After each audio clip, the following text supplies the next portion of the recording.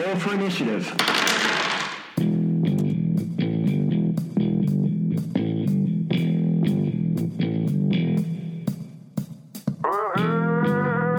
Welcome to the Honor Roll Podcast, the podcast that helps you level up your role-playing game. Tabletop, LARP, mush, and everything in between. We're not better gamers than you, we just all have different experiences to share. And maybe we can help you have more fun at your game, because the only way to win at a role-playing game is to have fun. I'm Ryan the Curmudgeon, and joining me, as always, is Carrie the Legend, and Jason. What? The favorite. Also the one who's been practicing character voices. Why? You can't do that this whole show. Dare me. Yeah. That should be a new Patreon level. I do a funny voice for the whole episode. I know. Of your choice. No. Yeah, that's what I'm gonna do. I didn't miss him.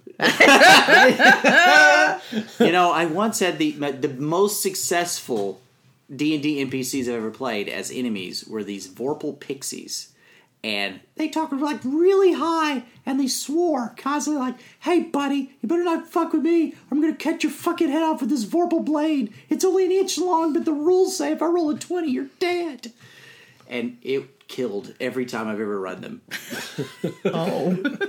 Especially if I rolled a 20. Well, yeah. And then everybody's like, Oh. fuck, we gotta take these guys seriously. These tiny, adorable guys with their surprisingly sharp swords. You better not mess with me, buddy. There's 5 of us. I've got a 1 in 5 chance of killing you. I've only got 3 hit points, but I'll fuck you up. Well, before we get into that, It kills every time. let's talk about our Patreon. We've got a Patreon. Behind their backs. Yeah, you can go to patreon.com/honorrollpodcast, where you can pledge to become a patron of the show. And that money helps keep the show on the air and pays for our bills and stuff, and also gets you free stuff like prints and postcards and shout-outs and... Oh, I have a special shout out. Oh, a special Shoot shout-out. out. Well, Josh Heath is now supporting us. We have a new patron! Patreon, yay! He's always supported us emotionally. Yeah, that is true. That's true, but becoming a patron of the show... that's the least he could do. Oh, no. I mean, literally, it was the least he could do. He was like, "Can I do less?" And we were like, "That's probably it." And he was like, "Okay." That reminds me about this guy at work. He's the boss. He makes really, really good money. Yeah. And it is a tradition at work that either you get, on your birthday, you have 2 options. You bring a cake in, or 3 or 4 guys hold you down, and the rest of us paddle you. It's not often that people get paddled. I would think, yeah. But it does still happen occasionally. Because somebody just refuses to bring a cake in. You hit hard. Oh, of course. Why would you paddle somebody not hard? Let's start with why would you paddle somebody? Because they didn't bring a cake in. I thought I covered that. The cake is actually a new invention. A long time ago, the thing was, when it was your birthday, the 4 biggest guys on side held you down, and then the next smallest guy, he paddled you. Wow. Right, so anyway. When did you start working at the S&M dungeon? Well, construction jobs are weird. There's a lot of weird traditions. Yeah, I'm getting that. Okay, so I'm going to tell you the weirdest tradition that I know of that has happened to 2 different people that I have met. Hold on. I'm so sorry, Josh. Josh, we appreciate you.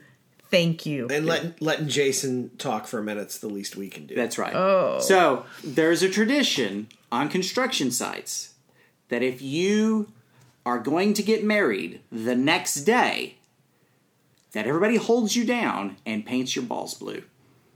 And I know at least 2 people that it has happened to. It's not a thing that everybody does anymore, but it's still sort of the tradition. And it's brought up anytime anybody's getting married that they're going to paint your balls blue. All right, I'll bite. How do you know this happened twice? Okay, so I know a person who held the guy down. All right. Because it was my father. It happened about 30 years ago to this dude who made a big deal about how that nobody here was a big enough man to paint his balls blue. And he turned out that was true. But 10 dudes can do whatever they want. And they held that guy down and they painted his testicles blue with this like indelible ink stuff that they Right. use on the job. And today they would go to jail. Yeah. only if that guy tells somebody, and then there would be shunned. That's how things like this work. How do you think hazing keeps happening? Because everybody Okay, knows that they can turn I them would like in. to let everybody know that I'm mortified, like, for real, like, Now- that's sexual harassment. Oh yeah, no, it's terrible. And terrible, and don't do it. No, You know no, what don't do it. The most unusual tradition that happens at my work is that the last person to go home at night closes the dishwasher and hits start. No, that's not that unusual. I'm just saying, like, that's as weird as I get at my work. Well, and you have to remember that, like, a lot of this stuff comes out of, like, this hyper-masculine culture that used to exist on construction jobs. Used to. It's nothing compared to what it used to be. It is night and day. Right. So, Josh. Yeah, so Josh, Thanks for joining us. thanks for Josh. joining us. We've also got Joel Eastland. Joel Eastland. Oh, these are, now we're moving on to our wizard level. Wizard levels. Joel Eastland. Is that the wizard? We're doing wizard voices now? I don't know. No. Ryan Martin. Oh my gosh! How's your it's like Skeletor? You it's should the- do... No, it's the Sorting Hat. Oh, yes, I see that. It's the Sorting Hat. No. Drew Stevens. Drew Stevens! What is wrong with you people? Your turn, Carrie. Hi, Joe Hines. Lost Colonies LARP! That's true. Oh, Cameron Pruitt, you're my favorite. Yeah? Yeah. He is my favorite. Is he? Yeah. He sends me Pepsi. He does. Who else? Ryan Galliotto from Byways Live. Gosh. Yeah? All right. What about Noah Coltrip? Well, it's funny that you should ask. Wait. We should do him last. And we should thank Salim Haloubi. I'm so sorry. Now do a what about No, Trip. you've got to do the name. Halabi? Salim Halabi. Halabi. I'm so bad at names. Do you want to try it again? Nope. I've done all the self-improvement I'm going to do today. Anybody else? What about Noah Coltrip? Well, you know Stonehenge, the prehistoric monument in the English county of Wiltshire. I've heard of it. Yeah, so it's built with these giant stones, right? But have you heard of Foamhenge? Is it built with giant foams? It's a full-size replica of Stonehenge, and it's made out of styrofoam. And Noah recently found it in Centerville, Virginia. Was it lost? Well, prior to September of 2016, it was located in Natural Bridge, Virginia. So it might not have been lost, but it did move. Wait, I'm writing this down because I kind of really want to see Right? that. So this thing was created by fiberglass sculptor Mark Klein of the Enchanted Castle Studio. Klein actually once said, "This is my greatest achievement." That's how he talks. A lot of people don't realize that about Mark Klein, but that's how he talks. He said, "About 15 years ago, I walked into a place called Insulated Business Systems, where they make these huge 16-foot tall styrofoam blocks. And as soon as I saw them, I immediately thought of the idea Foamhenge." So, needless to say, What does it cover it with? it's an exact replica of the original Stonehenge, but most people say that it's even more photogenic because it's located on top of this bluff right in the middle of the Blue Ridge Mountains. And so it's a pretty nice thing, and Noah really had a great time there. There's a festival?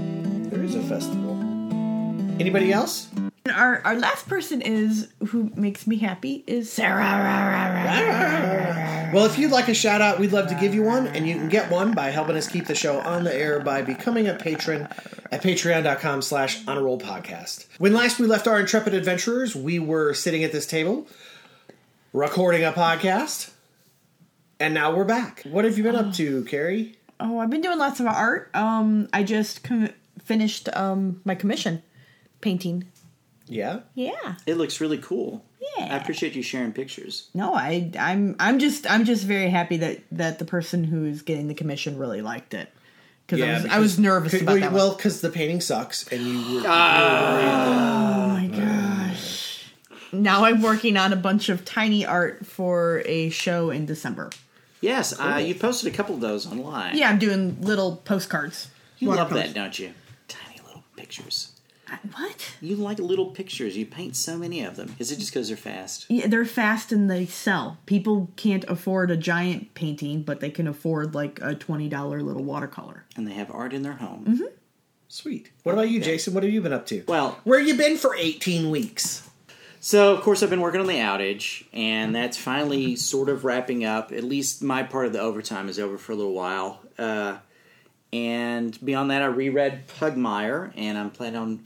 I know I talk about a campaign that I've planned that I never actually run a bunch of times over the years. Yeah. But this one, Scott, my son, really wants to play in it. Marty does too, and we think we can pick up a couple more people, and it'll be fun. Cool. Yeah, reread it. I love the Pugmire setting. It's just... it's got enough cool stuff in it to give you hooks, but it's not really super defined because it's designed to be sort of sandboxy or whatever you want to do with it. Right. The final thing that's going on with me, and I probably should have talked about this more, is that I'm studying this program called Primavera P6. It's by Oracle, and it is a planning software for the construction industry. A lot of other industries use it too, apparently. And it is it's tough, but it's... I'm using my hands to talk, and I'm banging into stuff.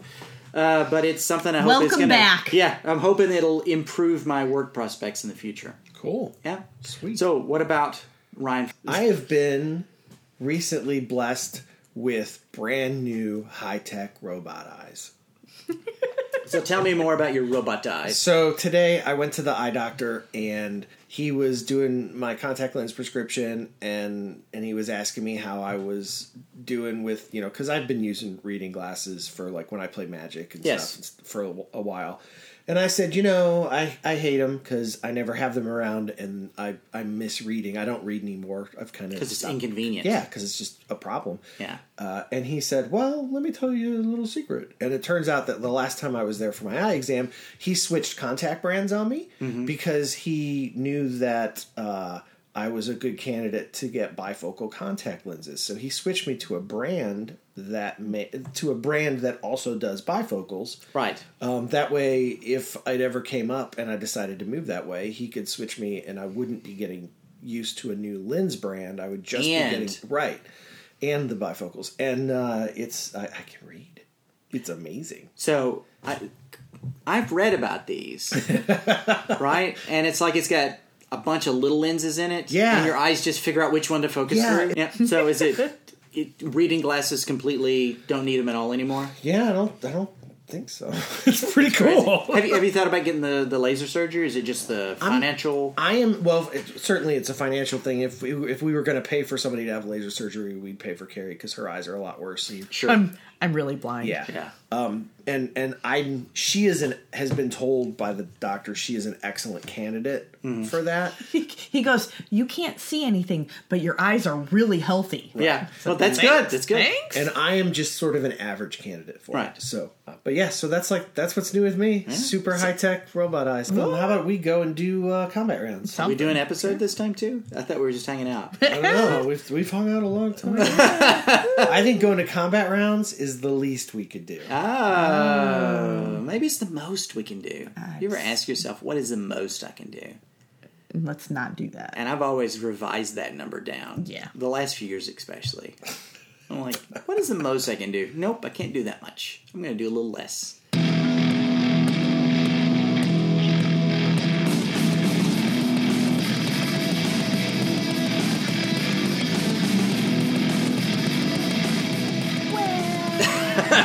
So we were trying to come up with a list of things to do for episodes, and one of the things that we want to do is talk to you about the gun belt. Oh no! Yeah, and we've suggested doing this before, and you were always too embarrassed. And tonight you had no better ideas, so you're stuck. I like to say humble.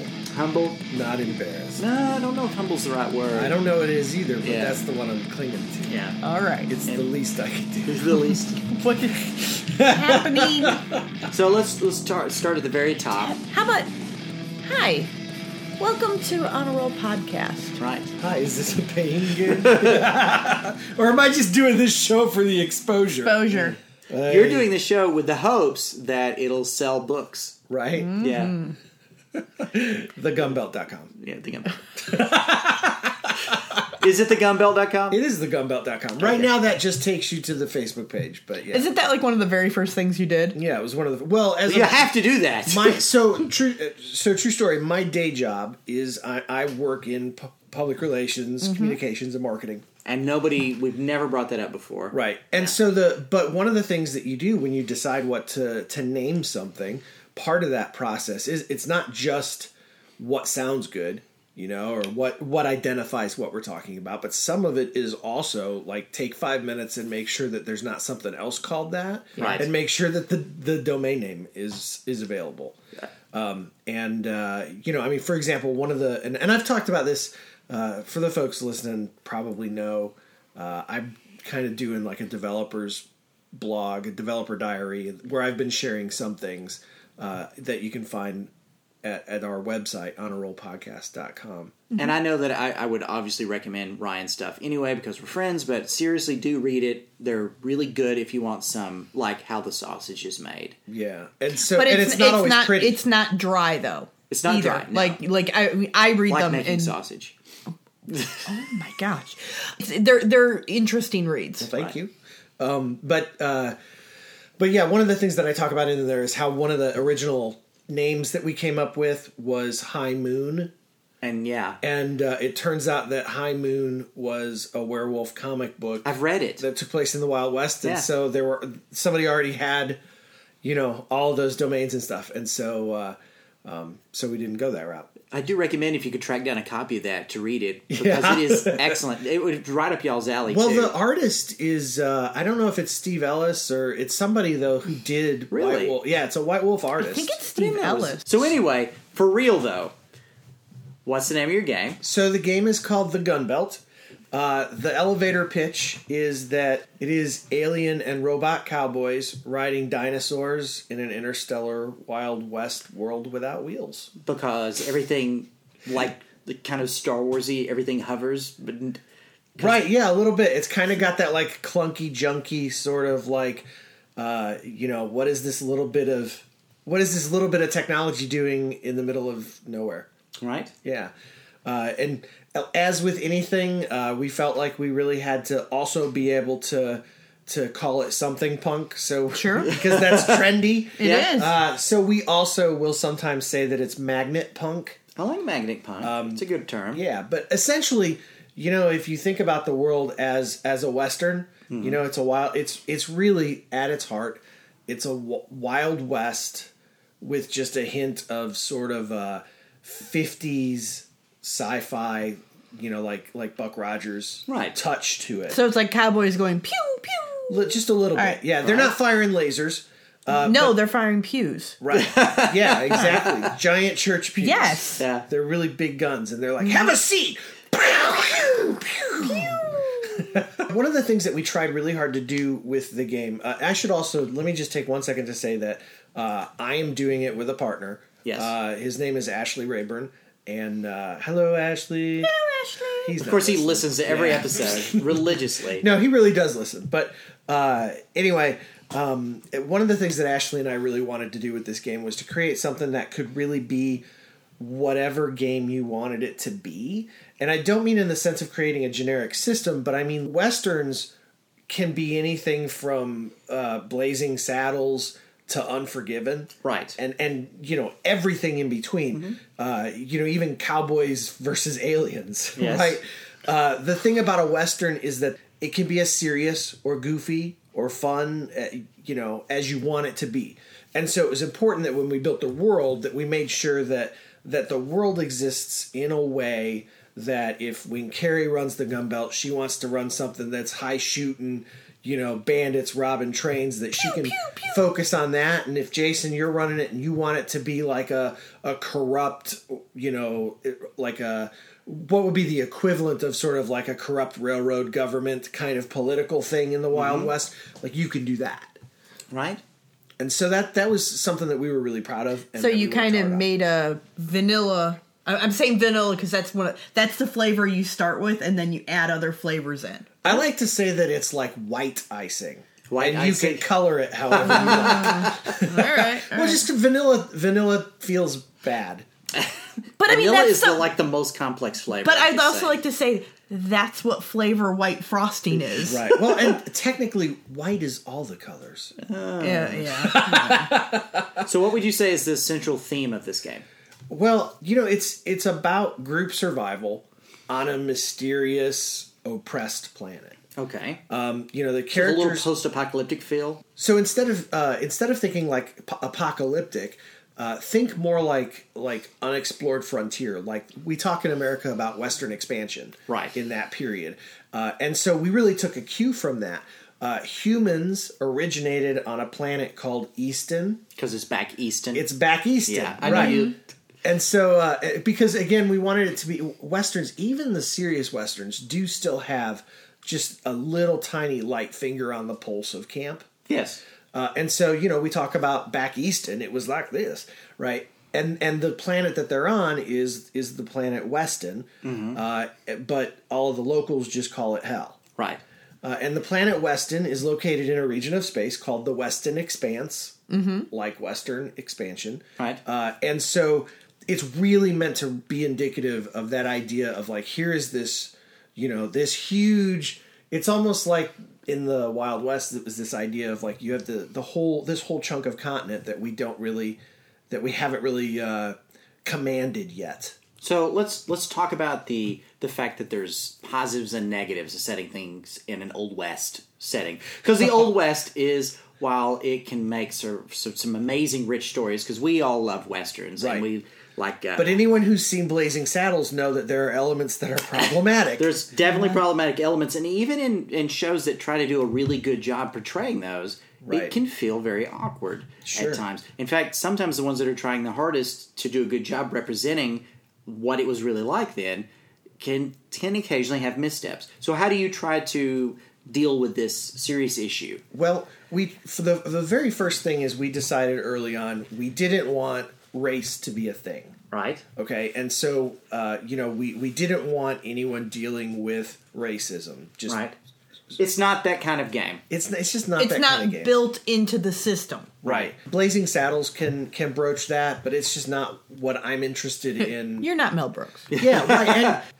And also, just to be quite honest and frank, I'm a middle-aged white guy. What? I am not the person to create a game exploring those themes. Absolutely. And there's some great games out there. Right. I highly recommend people look at Haunted West. Yes. What Chris Spivey is doing. It looks like it's going to be a wonderful story. Yeah. And so that was just not a place we wanted to go. And in fact, knowing that, it created some parameters for us as we created the game. For example, we didn't want races in our game in the traditional sense like Dungeons and Dragons has. Right. Because that can even be a little problematic with Dungeons and Dragons. From time to time, it gets sort of heat for being a little archaic in those archetypes. Right. And just like how many Dungeons and Dragons games that seem perfectly normal have an elf versus dwarf conflict that's purely based on racism. Right. The reality is they're two different species. They're not two different races. Right. And so there's problems. And so we decided right away we weren't going to have races. We were going to have species. Mm-hmm. Okay. Now, I will tell you, though, as we developed, by the time we got to the end, we've come all the way back around, and we do actually have a race. But we are very specific and clear about it, and we can talk about that in a minute. But as conceptualizing, we didn't want to do anything like that. So we did species. So we have humans. Right. We have Sorrels, who are a group of like reptilian humanoids. They are like the president of the United States. No, I'm kidding. But don't you insult, right? Don't you insult reptilians like that? Yeah. But anyway, so we have humans and Sorrels, and then we also have Howlers, who are like canine humanoids. Are they like coyote people? They're almost? like coyote people. Yeah. And then we have bots, and the bots are interesting because there are robots in this world. Right. They have created robots. It's the levitating mineral called levitite. Yeah. And it has mystical, mysterious properties. Ooh. And it is used as a power source for the robots. And some of the robots have somehow come alive and become sentient and have their own they've become real people. You really do love droids. They're Pinocchios, and they call themselves bots. So there are robots and there are bots. And the bots are actually like almost like a new species, and then robots are just machines. There's 2 variations on humans, though, correct? Correct, and that gets us into this idea of Hellions. So there are this mineral is obviously having some sort of strange effect on people, and so like 1 in 100 people is somehow being changed by this element, and they become they get a few mystical abilities. And with sorrels, for example, the reptilians, there are what we call Gekids and Cavalids. Gekids are able to tap into the mystical energies of Levitite and actually just slough off a limb if they get wounded to heal themselves. This is relatively new because the last playtest we did, you didn't talk about this. Right. Well, some of these powers have changed in balancing things. Okay. Cool. And then the Cavalids, they are sort of like chameleons. They're able to alter the magnetic, field frequencies in their own body, and kind of basically blend in and almost be invisible. So I'd like to talk about the scraps and the birdies. Sure. Because I feel like that's because one of the things you want to do is avoid having racism in the game. Right. But birdies are explicitly a culture. Birdies are the race we ended up with. But are they a race or a culture? Well, they've ended up being a race. Okay. All right. So initially they were just a culture, but when humans arrived on the planet, they basically indentured servitude is a thing on this planet. Right. We have an oppressive government, and they, you think that you're going to this planet. You think you're going to Weston to start a new life and go out and be a part of the Levitite rush and strike it rich. And then you get there, and when you arrive, when you get off the space train, the folks there are like, "Great, do you have your entrance tax?" And you're blindsided by all of these fees, so that you arrive immediately in debt to the government. And then they offer you an indentured servitude program where you can work in their mines for several years and then move on. Oh, that's interesting. Yeah, and so what happened, though, was a group of humans from that first batch, they were like negative, and they ran off. They just bailed on the whole idea. Yeah, and so they ran off and made a camp up in the mountains and, started to develop their own culture. And one of the things that they did was they started using a plant called Shindy root. And Shindy root has a relationship with Levitite. And so they're like, "Oh, hi, Levitite, how are you?" Lover. And so, but Shindy root has mystical properties as well, and it accelerated these sort of Hellion changes in these humans, and they eventually became birdies. And the reason they're called birdies is because one of the things that they did with Shindy root is they would smoke it. And that had hallucinogenic properties, and also somehow mystically enabled them to bond with avians, which are like these giant pteranodons that are on the planet. Right. And they create a bond with them and are able to ride them and fly them.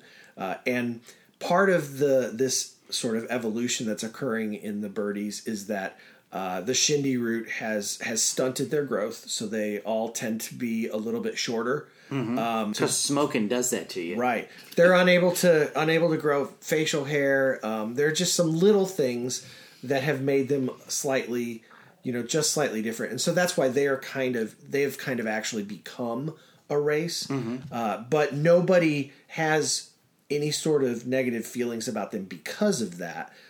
They are considered to be weird because of their culture, and they're kind of outsiders, right? One of the things we wanted to avoid with the racism thing was we did not want a Native American analogy. Because it was just too much. We didn't want to do cowboys and Indians because that is the same. That brings you back to the same problem. Back to the problems, right? And so, and you don't want to erase them either. But again, you're not the person for that story. Yeah, birdie culture is very much like hippies, except we did not go with like a free love aspect because we did not want them to be like this sexualized culture. Right. It just didn't interest us. Sure. But we did want to explore the idea of them being a very polyamorous culture. So they have maybe like these polycules, but they're not like explicitly free love. Correct. They have closed relationships, but those are group closed relationships. Yes, exactly, right. exactly. And we thought that's something that would give that will give some folks something interesting to explore in role play if they choose to go that route. And it's always nice for people to be able to see examples of something. Like if you're poly. Right. To be able to open the book and go, oh, wow. Oh, there's some of that? Yeah, that's, it's not considered weird. Mm-hmm. Right. And I'm going to jump for just a second and talk about the sorrels for just a second. Yes. Mm-hmm. The sorrels are gender fluid. So what does that mean to their society? First of all, one of the cool things about the sorrels being gender fluid is that it has enabled me to work with one of my friends, Cosmo, and they have been very, very helpful in helping deal with that aspect of those both as a sensitivity reader, but also giving you advice about what that would look like as a culture. Exactly. Sorrels are their culture has an element of tribal nature to them because they are actually the one race that is from hell. Mm-hmm. They started there. And the sorrels, they live in small tribal communities where they are ruled by, they have three people they call the three stones, and those three stones, they are the leaders of each of the tribes. And then there's also a curemander, which is like their spiritual guide person. Okay. Yeah. Then finally, we've got one of the other groups of humans are called scraps, and scraps are basically humans who have lost a limb, either in an accident or they were shot, because it is the Wild West or whatever. For whatever reason, maybe not born with one. Right. Yeah. For whatever reason, they are missing a limb, and the Howlers, who are kind of engineering folks, the Howlers have figured out a way to attach robotic arms and legs, but can only do it to humans. Mm-hmm. Right. Which they're very jealous of. So one of the things I like about that, because I played one in one of the play tests, is the fact that I get to choose what level of hindrance that missing a limb it is. Right. Like, I can play it just like, well, this is the thing that happened to me, but I've got my robot leg now, and I kick way better. Right. Or I can say, this is a problem that I have to deal with. Well, you can tap into the mysterious powers of Levitite. Right. And actually utilize that robotic arm, because it's powered by Levitite. Right. And so you can utilize that robotic arm for advantages, or a robotic leg. Mm-hmm. And so one of the cool things about that is exploring this idea that people who are without a limb can actually it can be an advantage. Right. Because there's people that might cut off an arm. Right. I mean, is that a thing that's in setting that people, is it like the Shadowrun thing where somebody tries to upgrade, or is it just we don't broach that a whole lot because I feel like that's something that if somebody wants to explore that in a game, they're welcome to. But it's not something that I don't want to encourage. Right. That's not what the game's about. Self-harm is not something I want to explore in the core book as the writer. That's I'll fair. put it that way. But I would also tell you, though, the Howlers would very much do that to themselves because they think that's awesome. But it doesn't work. But it doesn't work on them. Okay. Right. So I bring the reason I kind of talk that huge circle is this. You talk about how do we deal with the problems. And the way we dealt with the problems is by creating other things that they can explore. For example, if you want to explore, the pros and cons of polyamory, you are able to explore that through birdies. Or if you don't want to explore that, it can just be a thing that just is in your, part of your culture and it's not a big deal. Right. If you want to explore this idea of when does life begin with the bots? Mm-hmm. Right. Right? At what point are you no longer allowed to terminate a robot because it is alive enough? When does it become sentient? Right? Yeah. You can take the game that deep and explore those questions. Otherwise, you're a robot. Woo! Look, you're awake. You're a bot. Right. And it doesn't have to be in there. If you want to explore gender fluidity, you can do that. Mm-hmm. And all of these things. There are all of these things that you can look at and explore instead of these major negative things. Instead, we've tried to give some things that are challenges in the world today. But they're almost positive challenges. Learn about this thing. Yeah, explore it's opportunities. Yeah. And I would like to say you can play any of these, like, you can play somebody who's gender fluid or somebody that's in a polyamorous relationship as a human. Absolutely. But you've designed cultures explicitly for people who want to explore those. Right, like what if... And so basically, what if these things were typical and common in society? As opposed to being dealt with the way they are now. Right. Absolutely. Yeah. Okay, I get it. So it almost creates like, sure, you can do it as a human and nobody's going to give you any grief at your table. Right. Or they need to go. But if you want to play a culture in which that is not only a thing that is done, it is the default. Right. And we also wanted to make sure that none of those things were negative things as well. Right. You know, like the missing limbs. If you want to explore that sort of thing, you know, or if if you're someone who is missing a limb in real life and you want to see yourself in the game in some way, you're able to do that in a positive way, and it's not, you know, it doesn't come with flaws. And it doesn't come with little baggage. Yeah. Right. So, what's the deal with the Howlers? What are they exploring?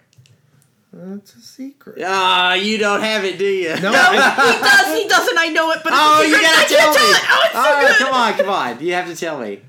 I will. All right, so we just stopped the podcast for a second so we could tell Jason. So it's a pretty good secret, right. And I think it'll be a good one for the book. Yeah. And that's the thing is it is in the book. It's not like a secret we're holding for a splat book later or something. It is in there, but it's something that we don't really want to talk about yet. I think you should write like every role-playing game book has got to have a short story in the beginning, right? Right. I think you should write it from the perspective of the Howlers. Because they're the one group who's got the most perspective. Right. Yeah. Because they interact with everybody equally, and because they work on the trains, they see everybody who comes in, they know the worst and the best of the big evil corporation. Right. And they also work with all the, the different, I'm about to say races. Psh. See, I want to mention that because they're not races, they're species. But it's really easy to fall back into that old habit. Yeah. And anyway, they interact with all the other species equally. They're magnet punk, and that's awesome. Punk, and they're cool. Yeah, and one of the other really great aspects to the Gunbelt is that instead of riding horses, they are all riding they're all riding Hellbenders, which is basically a miniature Velociraptor, Tyrannosaurus. Oh, it's a T-Rex. I thought they were Velociraptors. No, the head is bigger. It's like it's like the size of a Jurassic Park Velociraptor, but it's a T-Rex. Okay. I've done a lot of research on dino anatomy for this. Right. Do they have feathers? So they do not. I did ask about that though. Yeah. It's so hot right now. So everybody rides that. The Beast of Burden, instead of cows, they call them trikes, but they're Triceratops, except their horns are a little more bull-like. Yeah. They're giant. Yeah. And they also kind of ride that divide between like oxen and mule. Yeah, and because people just ride them too. Yeah, and so if you can imagine this idea of a Triceratops pulling a wagon that's hovering off the ground, like that's kind of the feel of the texture of the game. I'm going to say that is very Star Wars. It's cool. Yeah, it's super cool. Yeah. And so we're excited about it. The other kind of thing that we've not really talked about with the game is that the government is actually a corporation. Right. They're called Levacor. Right. And they sort of rose to power and overthrew the government after a war back easton. And so there is also like a really teeny tiny element of sort of like Civil War reconstruction gone horribly, horribly wrong. Right. To the game. And so their decisions are all based on greed and control. And so it has created a society that feels a little oppressed by this ominous shadow, hanging over them. Because every role-playing game has to have that. We have to have a central tension. You have to have. Right. You have to have maybe not explicitly a big bad, but you have to have something. Yeah, that the characters are either drawn to or rebel against. Right. Well, yeah, because if everything's great, what are you role playing? What are we? Right. Exactly. Yeah. Exactly. So it's super fun. We've run quite a few play tests.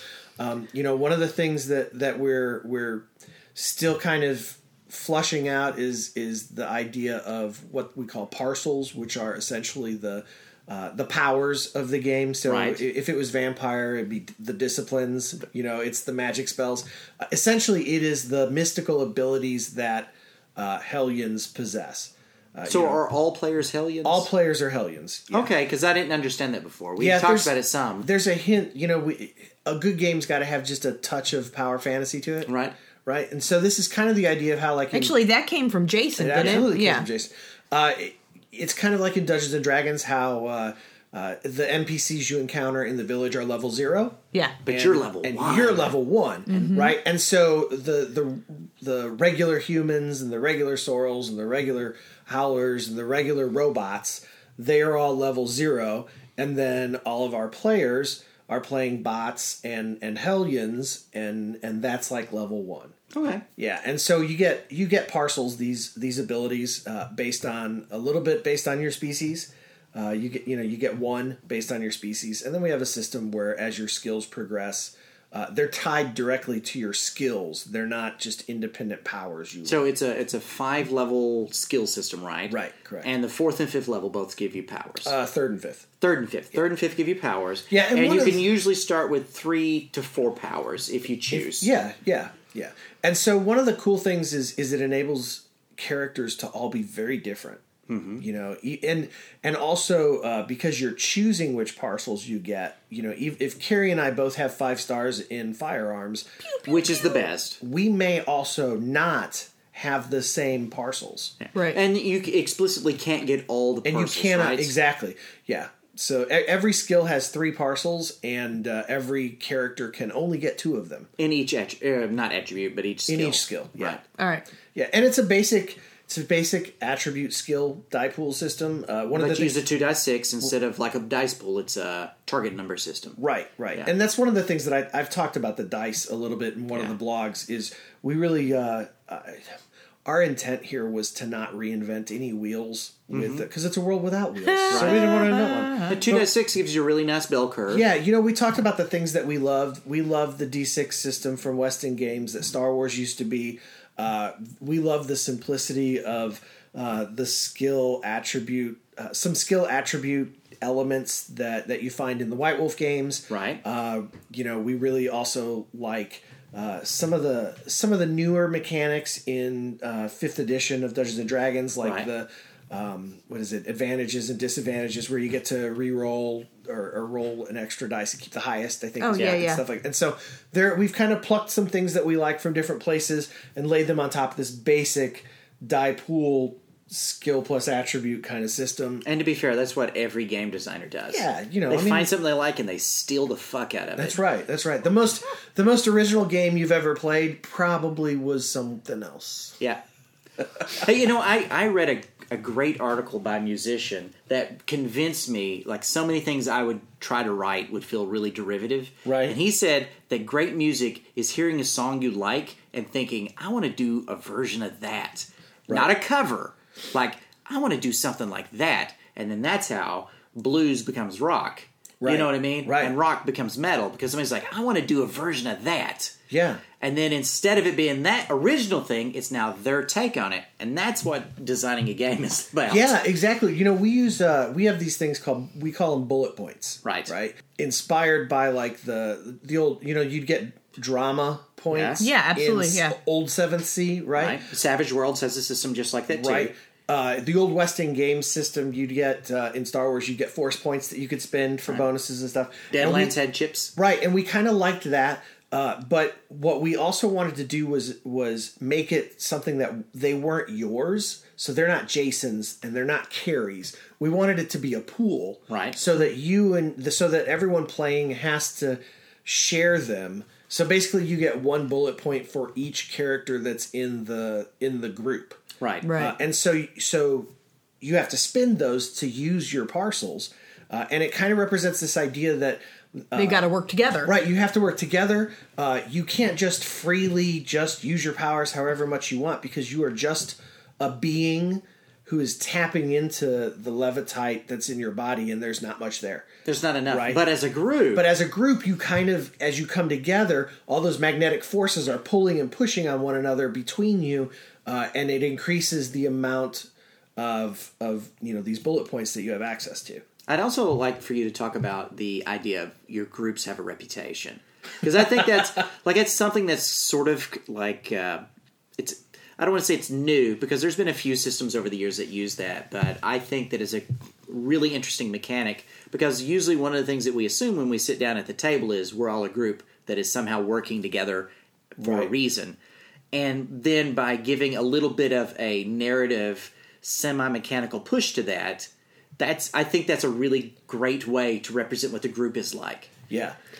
Only thing I really remember from Earth Dawn is that they had that. They had a reputation. Yeah, your reputation was super important. Yes. But it was I remember it fondly. Individuals in the gun belt have a reputation, and those reputations are tied specifically to skills. When you reach a certain level in each of your skills, each skill has a reputation that's tied to it. A great example is the shooting, which is that's your firearm skill, right? Shooting. If you get enough stars in shooting, you have the reputation of being a gunslinger. So everybody, and that's a thing that everybody sort of knows, right? Right. And it can come into play that way. You can, you as a player could spend a bullet point and take advantage of that by saying, you would spend the bullet point and you would say to your storyteller, we call them tail spinners. You'd say to your tail spinner, hey, I'm a gunslinger, so when I walk into this place and start shouting orders, people are going to know, ooh, that's a gunslinger. They should be a little intimidated by me for that reason. And then as the tail spinner, I'd be like, yeah, that makes perfect sense. This is a Can't you rowdy also bar. do it the other way? That's As a right. tail spinner, you chip one in and be like, everybody in this town knows you're a gunslinger, so you can't talk peace and get away with it. Right? Or Billy the Kid's going to try to draw you down just to get a little bit of a reputation bump himself. Right, and then I will give the party's pool a bullet point. Yeah, and it's so it creates it's hopefully going to create an economy that plays out over the game. And also, players love titles. They do. Yeah. When you're watching a Western, reputations were a big deal. Yeah. And so we wanted to really capture that. So, do you want to answer the 4 questions, or do you want to not do that? Oh, what 4 questions? That? the famous 4 questions. I know John Wick's written about them, but he didn't originate them. He did add a 4th question to it, though. Right. And it's what is it about? Yeah. What's the best way of putting it? How does it show that, what it's about? And what behaviors does the game reward mechanically, and how is it fun? Well, these are John Wick and another gentleman whose name escapes me. But if you go back to one of the design diaries that I wrote, you've got the list. I talk about that and I name who it is and where it came from. But the idea is that anyone creating a role playing game should answer these 4 questions before they get too far involved. Because if you can't, because those 4 questions will guide your development and help you get to the core and the root of what your game is. And coincidentally, if something about your game doesn't work, you can usually find the problem exists because you've poorly answered one of these questions. So let's hear them. All right. So with the gun belt is about group survival on a mysterious, oppressed planet. The characters are all born on Weston. They're all 2nd or 3rd, generation inhabitants existing outside the treachery of Levicor. And they have mystic powers caused by the unusual mineral that's scattered across the world. Okay. So that's kind of what it is and how it does it. Okay. So what behaviors are rewarded in this game? So the mechanics reward the party for working together. That's the shared bullet dice system. Right. And it also awards... obviously experience points for roleplay, for role-playing faults, and that faults are kind of like our flaws system. Sure. You get experience points and bullet point refreshes for role-playing faults, and also the reputation system is tied to that.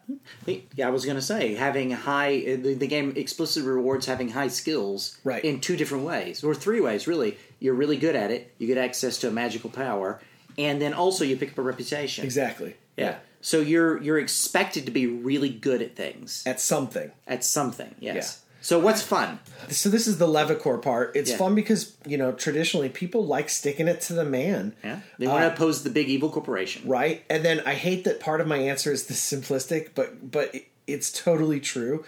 Childhood fantasy and wonder is like spoken so clearly with Cowboys on Dinosaurs. Yeah. I agree. Yeah. And it's fun because Cowboys on fucking dinosaurs, yo. Yeah. I will say, too, that your mechanical system... now that you've got it pretty much refined, right? It's a lot of fun in and of itself. You get to usually you're rolling like 3 dice, and because you're either get an advantage or a disadvantage. It is possible to roll 4 d6s at most because it's a bullet point, right? And it's just the right amount to feel like okay, I've got there's some you're rolling something. There's some tactile fun here, tactile fun of rolling the dice, but you're not having to do a ton of math. I'm not having to do a ton of math. And because it's 2 dice 6 and you add them together, it's a bell curve. So I usually feel like I'm good at the things I'm good at. Right. And I'm not completely incompetent at other things. Yeah. If I can make the roll, I sort of kind of know where it's going to be at. And and so it means that when it does swing, that's exciting. Right. Instead of being, fuck, I won again? Yeah, and we have we push that even further in that we have 2 target numbers. Right. So we have one target number that just indicates you succeeded, and then we've also got what we call a bullseye success target number. Mm-hmm. And if you hit that, it refreshes a bullet point for you. And so that kind of pulls that all back around it's again. It's fun to do that just from a mechanical standpoint. And I like the fact that it feels complicated without being complicated. Right. Yeah. I feel like, I've got to do a little math. I've got to think about how I want to stack things to get my dice to roll right. But my 10-year-old daughter totally gets it and doesn't have to get told what to add every time she rolls. Yep. And this isn't a heavy tactical game. No. This is very fluid, sort of like a storyteller game, but without the huge complexity of disciplines or gifts or what have you. Yeah. Huh? Okay, so I've got one question about that. That's something I think about a lot. Sure. Because I've played in games that have hit this limit. How far do you think you can take your character? When does it stop being fun?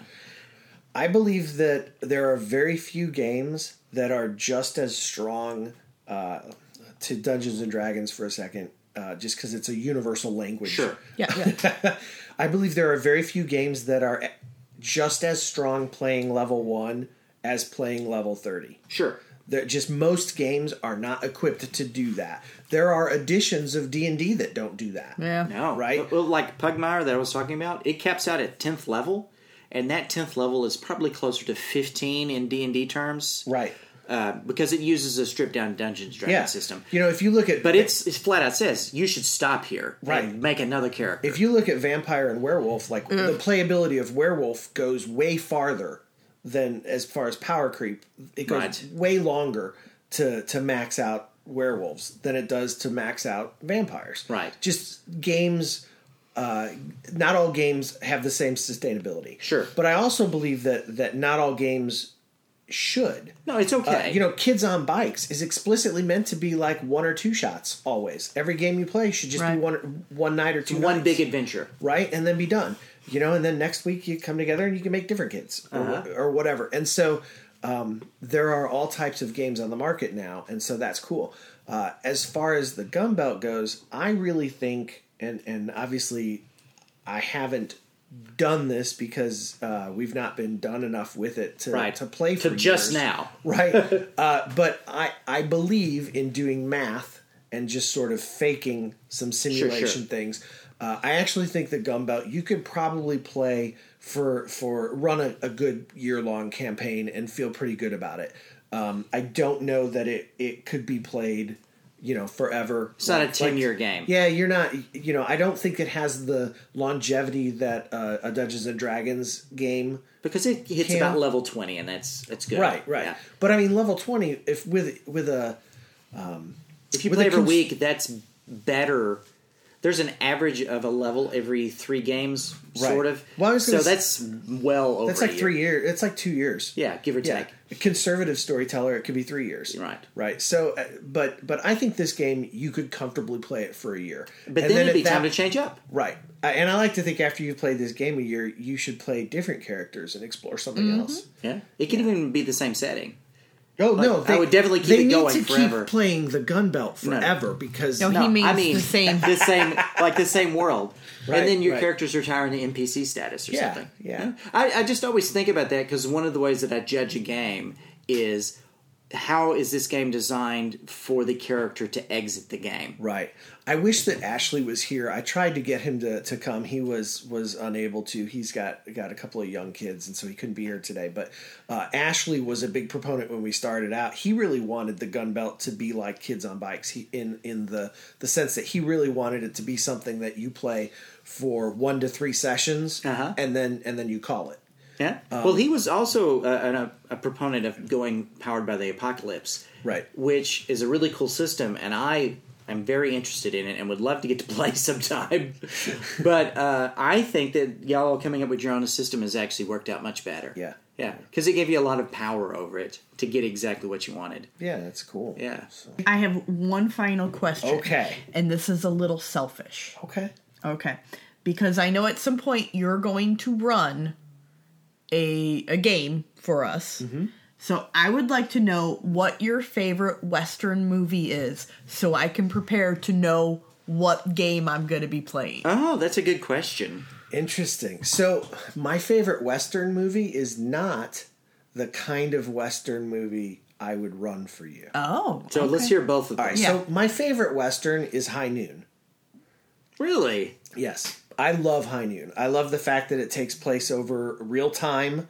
You know, the movie is like 90 minutes long, and it takes place over the course of 90 minutes. Mm-hmm. It's centered around the ticking clock, mm-hmm. and it's, you know, moving towards a gunfight at high noon. And I just feel like Westerns. I feel like the Western motif is really so much about like a ticking time bomb kind of feel. That tension. Like, yeah, like if you've ever watched a really good Western, like Hell on Wheels or Deadwood, like you're just like this town's going to blow up before this series is over. You're just waiting for the town to explode, right? Uh-huh. And I feel like High Noon is sort of like the movie version of that, and it's such a classic. Absolutely. Mm-hmm. Yeah. Okay, I'm going to say I'm surprised because I thought you were going to name the other one. Oh, which one did you think I was going to name? I thought you were going to name the one with Leo. Oh, you thought I was going to talk about The Quick and the Dead. Yeah. Right. Which is good too. Right. Yeah. But The Quick and the Dead is the game I would run for you. Okay. See, because I want to run The Good, the Bad, the Ugly. Yeah. Because that's my absolute favorite Western. And this game totally would support. So, wait, I want to hear why Quick and the Dead, though. And let me just say, you could run High Noon with this game. Sure. Okay, but you would be running it more like a Kids on Bikes, sort of like playing a one-shot. Right. Yeah, that makes sense. So the Quick and the Dead, are you familiar with The Quick and the Dead? I have watched it when I was a kid. All right, so The Quick and the Dead, the really just short version of it is there is this little small town on the frontier, right? And it is run by a mayor who is really just totally corrupt, and he is the mayor because he is the most powerful, wealthiest person in town, and he is dirty, and for his enjoyment, his entertainment is every so often he hosts a showdown. Right, yes. And so back to me. This movie takes place over the course of the couple of days that this showdown happens, where, you know, they've got the chalkboard and they're scribbling everybody's names on it and stuff. And basically, 2 at a time, you know, they draw names or whatever, and 2 at a time they go out onto the street. And then you have half as many. Right. And then the next group goes out. And it's all done so that the mayor can get his rocks off. And the mayor is also an excellent shot. Mm-hmm. And so the mayor is also using this as an opportunity to go into a gunfight against a guy that he used to know many, many years ago who was faster than him. Mm. And so he actually had his men go out and kidnap the guy and bring him to town to force him to fight. Okay. But anyway, it's really good, and the reason that feels like the kind of game I would run is because that oppressive mayor is very Levacore. Yeah, Right. yeah. You know, he would be there. He's this idea of like this Grand Moff Tarkin kind of mayor in a town, basically making the town do whatever he wants because he's in charge, And nobody can stop him. And you all have to do that. Well, what are you going to do? How Yeah. are you going to handle this? Are you going to play along till the moment? Are you Yeah. going to play along? Are you going to just try and not? That would be really interesting to me in the Gunbelt setting. Oh, I get it. Yeah. What about you? You're running a Gunbelt game. Okay, Mary. if I'm running a Gunbelt game, I would first insist that everyone bring me Pepsi Right. Yeah. Because that's normal, though. because that's normal. Yeah. No. I would actually use Firefly. Really? Yeah. It's a great choice. Well, because there is, I tend to run games that have a little bit more of a, I don't want to say goofiness because that's not Yes. quite right. No, I know what you mean. But There's you know, a like humor component. Yeah, I definitely think I add a little bit more humor than like a very serious, Quick and the Dead, or like I don't really Right. do that as well as I do like silly moments in between Right, tension. right. And I have always I like running stuff where people are the underdogs, Right. and that's all Firefly. The damn the is. man thing too. Yeah. Yeah, absolutely. So like a mission for you would be like we go to do something and we realize that it was maybe too morally questionable for us. Oh, if we steal this levitite. Levitite. If we steal this levitite, this town is gonna blow up or whatever. Oh, maybe we shouldn't. Oh no, now this guy's I mad like at it, us. yeah. Ashley and I laughed because one time we kind of just gave the elevator pitch to somebody and they said, well, that just sounds like how the West was won, Jurassic Park and Firefly. And you're like, what are you And complaining I was about? like, yeah, that's the thing is Ashley and I were both like, there's just a moment where it was like, dang, that is what it is. And then it was like, Yeah. like, which of those things is it that you don't like? Right, Because right. I'm judging you now. Yeah. I'm not judging my game. I'm judging you. Right. Right. So that's great. A little Wild Wild West too. Yeah. Definitely. What about you, Jay? Well, what's your favorite Western? Or is Firefly really your favorite Western? I don't know that I have a favorite Western. That's fair. You don't watch a lot. Yeah, that's not real. I mean, I like Firefly. Yes, of course. But, It's like, excellent. I tend to fall into that being more of a sci-fi in my head. Sure. So you know what? My favorite Western would probably be Hell on Wheels. Yeah. Yeah, it's really good. It's so good. Really good. And it really captures that feel of the Western expansion. Yes. Yeah. Well, I mean, it's explicitly building the railroad. Right. Yeah. Right. Yeah. What about you, Jay? Well, Good, the Bad, the Ugly is Yeah. my favorite Western. So Right. I always like morally questionable situations for the characters to be in. Right. Not in that they have in which they have to decide not what their morals are, but like, is this too far from me, or is this like trying to figure out the best way to put it. I like people to be tension within the group and how they deal with that and how they both overcome it and when they fall to it and things like that. Right. Not quite PvP, but more like, me and you don't like each other, but we're doing this thing together because we have a good reason. Yeah. And then how that plays out. Right. Right. And if it comes down to a gunfight at the end between the last three players, that would be amazing. That only really pays off if your campaign was like a year and a half long. You have to tell them that. Then it Or pays it's a off. one shot. Right. Yeah. It can yeah. only be a one shot or a super long Yeah. one. Yeah. Well, cool. Well, that's kind of the Gunbelt. So I'm just going to say, Kickstarter drops tomorrow. no, it does not. It does not. The Kickstarter's should be hopefully late spring is kind of what we're hoping for. Okay. We are trying to get a playtest packet ready that we can get to people. When I say strangers, I don't mean necessarily people that I don't know, but just people who haven't played the game with me or Ashley. Right. Right. I'm looking for people to take what we have written and use it how they read it and see what those games are like. And so if you have a gaming group and you think that the Gunbelt sounds like something that you would enjoy trying to experience, and if you think it's something that you would like to help out with giving feedback on and stuff, because also playing the game isn't helpful if you don't give us feedback. Fair. But anyway, if that's something, you can email us at hosts@honorrollpodcast.com if you want, and please go to our Facebook page at thegunbelt.com and check Like, it out. It's share. super cool. Yeah. And read the developer diaries. It's a really good, like, deep dive into your brain about why you made certain decisions that we tried to bring out while we were talking, but it's just, you're a really good writer for stuff like that, and you nail a bunch of things that I had questions about. I'll be honest, we are way farther along in developing the game than where the diaries are at. Right. Right? And so, like the last developer diary is like stage 10, and we're already at like stage 20, step 20, right? But, and so it's funny because I'm there's some things that I wrote about, and I was like, well, I know that ends up changing, but this is how we got to that decision, Sure. so that's what we're writing about. But I'm trying to write it to help people who are developing their own games, because I'm keeping in mind things like, man, I wish I'd have fucking known that when I was at stage 10. Yeah. And so I'm writing the blog about stage 10 to kind of convey like the thing that I learned, you know, and maybe that's helpful to some people. Maybe they just like reading it because they like what I wrote. Hey, I love nuts and bolts. Or maybe they're like, Ryan, you son of a bitch, that sucks. No. I really want people to post that. All right, let's go to Game Wrap.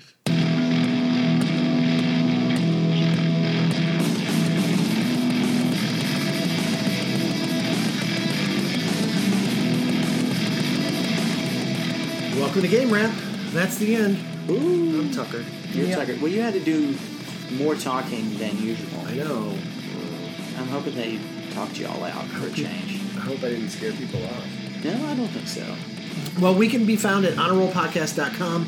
The podcast's on iTunes, Stitcher, anywhere else that you find the garbage that you listen to when you're driving. Absolutely. How do you always say that? Hey, you know what? I know somebody that he listens to all of his podcasts while he's taking a shower. Really? Yep. Bizarre. Well, I mean, some we- people get bored while showering. Sure. You can find us on Twitter at Honor Roll Podcast. Of course, Facebook.com/group/honorrollpodcast. Send us an email at hosts@honorrollpodcast.com. And please consider going to become a patron at patreon.com/honorrollpodcast. Please. Yeah. Please, Patreon. Yeah. Well, I feel it's weird that I'm the one giving the experience points tonight because you guys ran the show. Oh, yeah. Carrie, why don't you give out XP? Okay. Ryan, you get one for showing up. Thank That's you. fair. Thank you. You're That's welcome. good. And Jason, thank you for co-hosting. You're welcome. All right. Well, join us next week when we do a live actual play of Impeachy Keen, the brand new Donald Trump impeachment trial role playing game. It's a combat simulation. I thought maybe it was a drinking game. No, we'd all die. Until next time, remember the only way to win at a role playing game is to have fun. Now I'm thinking about the Sharpie mechanic. There'd have to be a Sharpie-based mechanic. You know what I'm saying? Nope, that doesn't happen. I mark it out. Veto. Nope, that's where the storm's going. See where I changed it? Oh, boy. I can't wait till he gives himself a medal.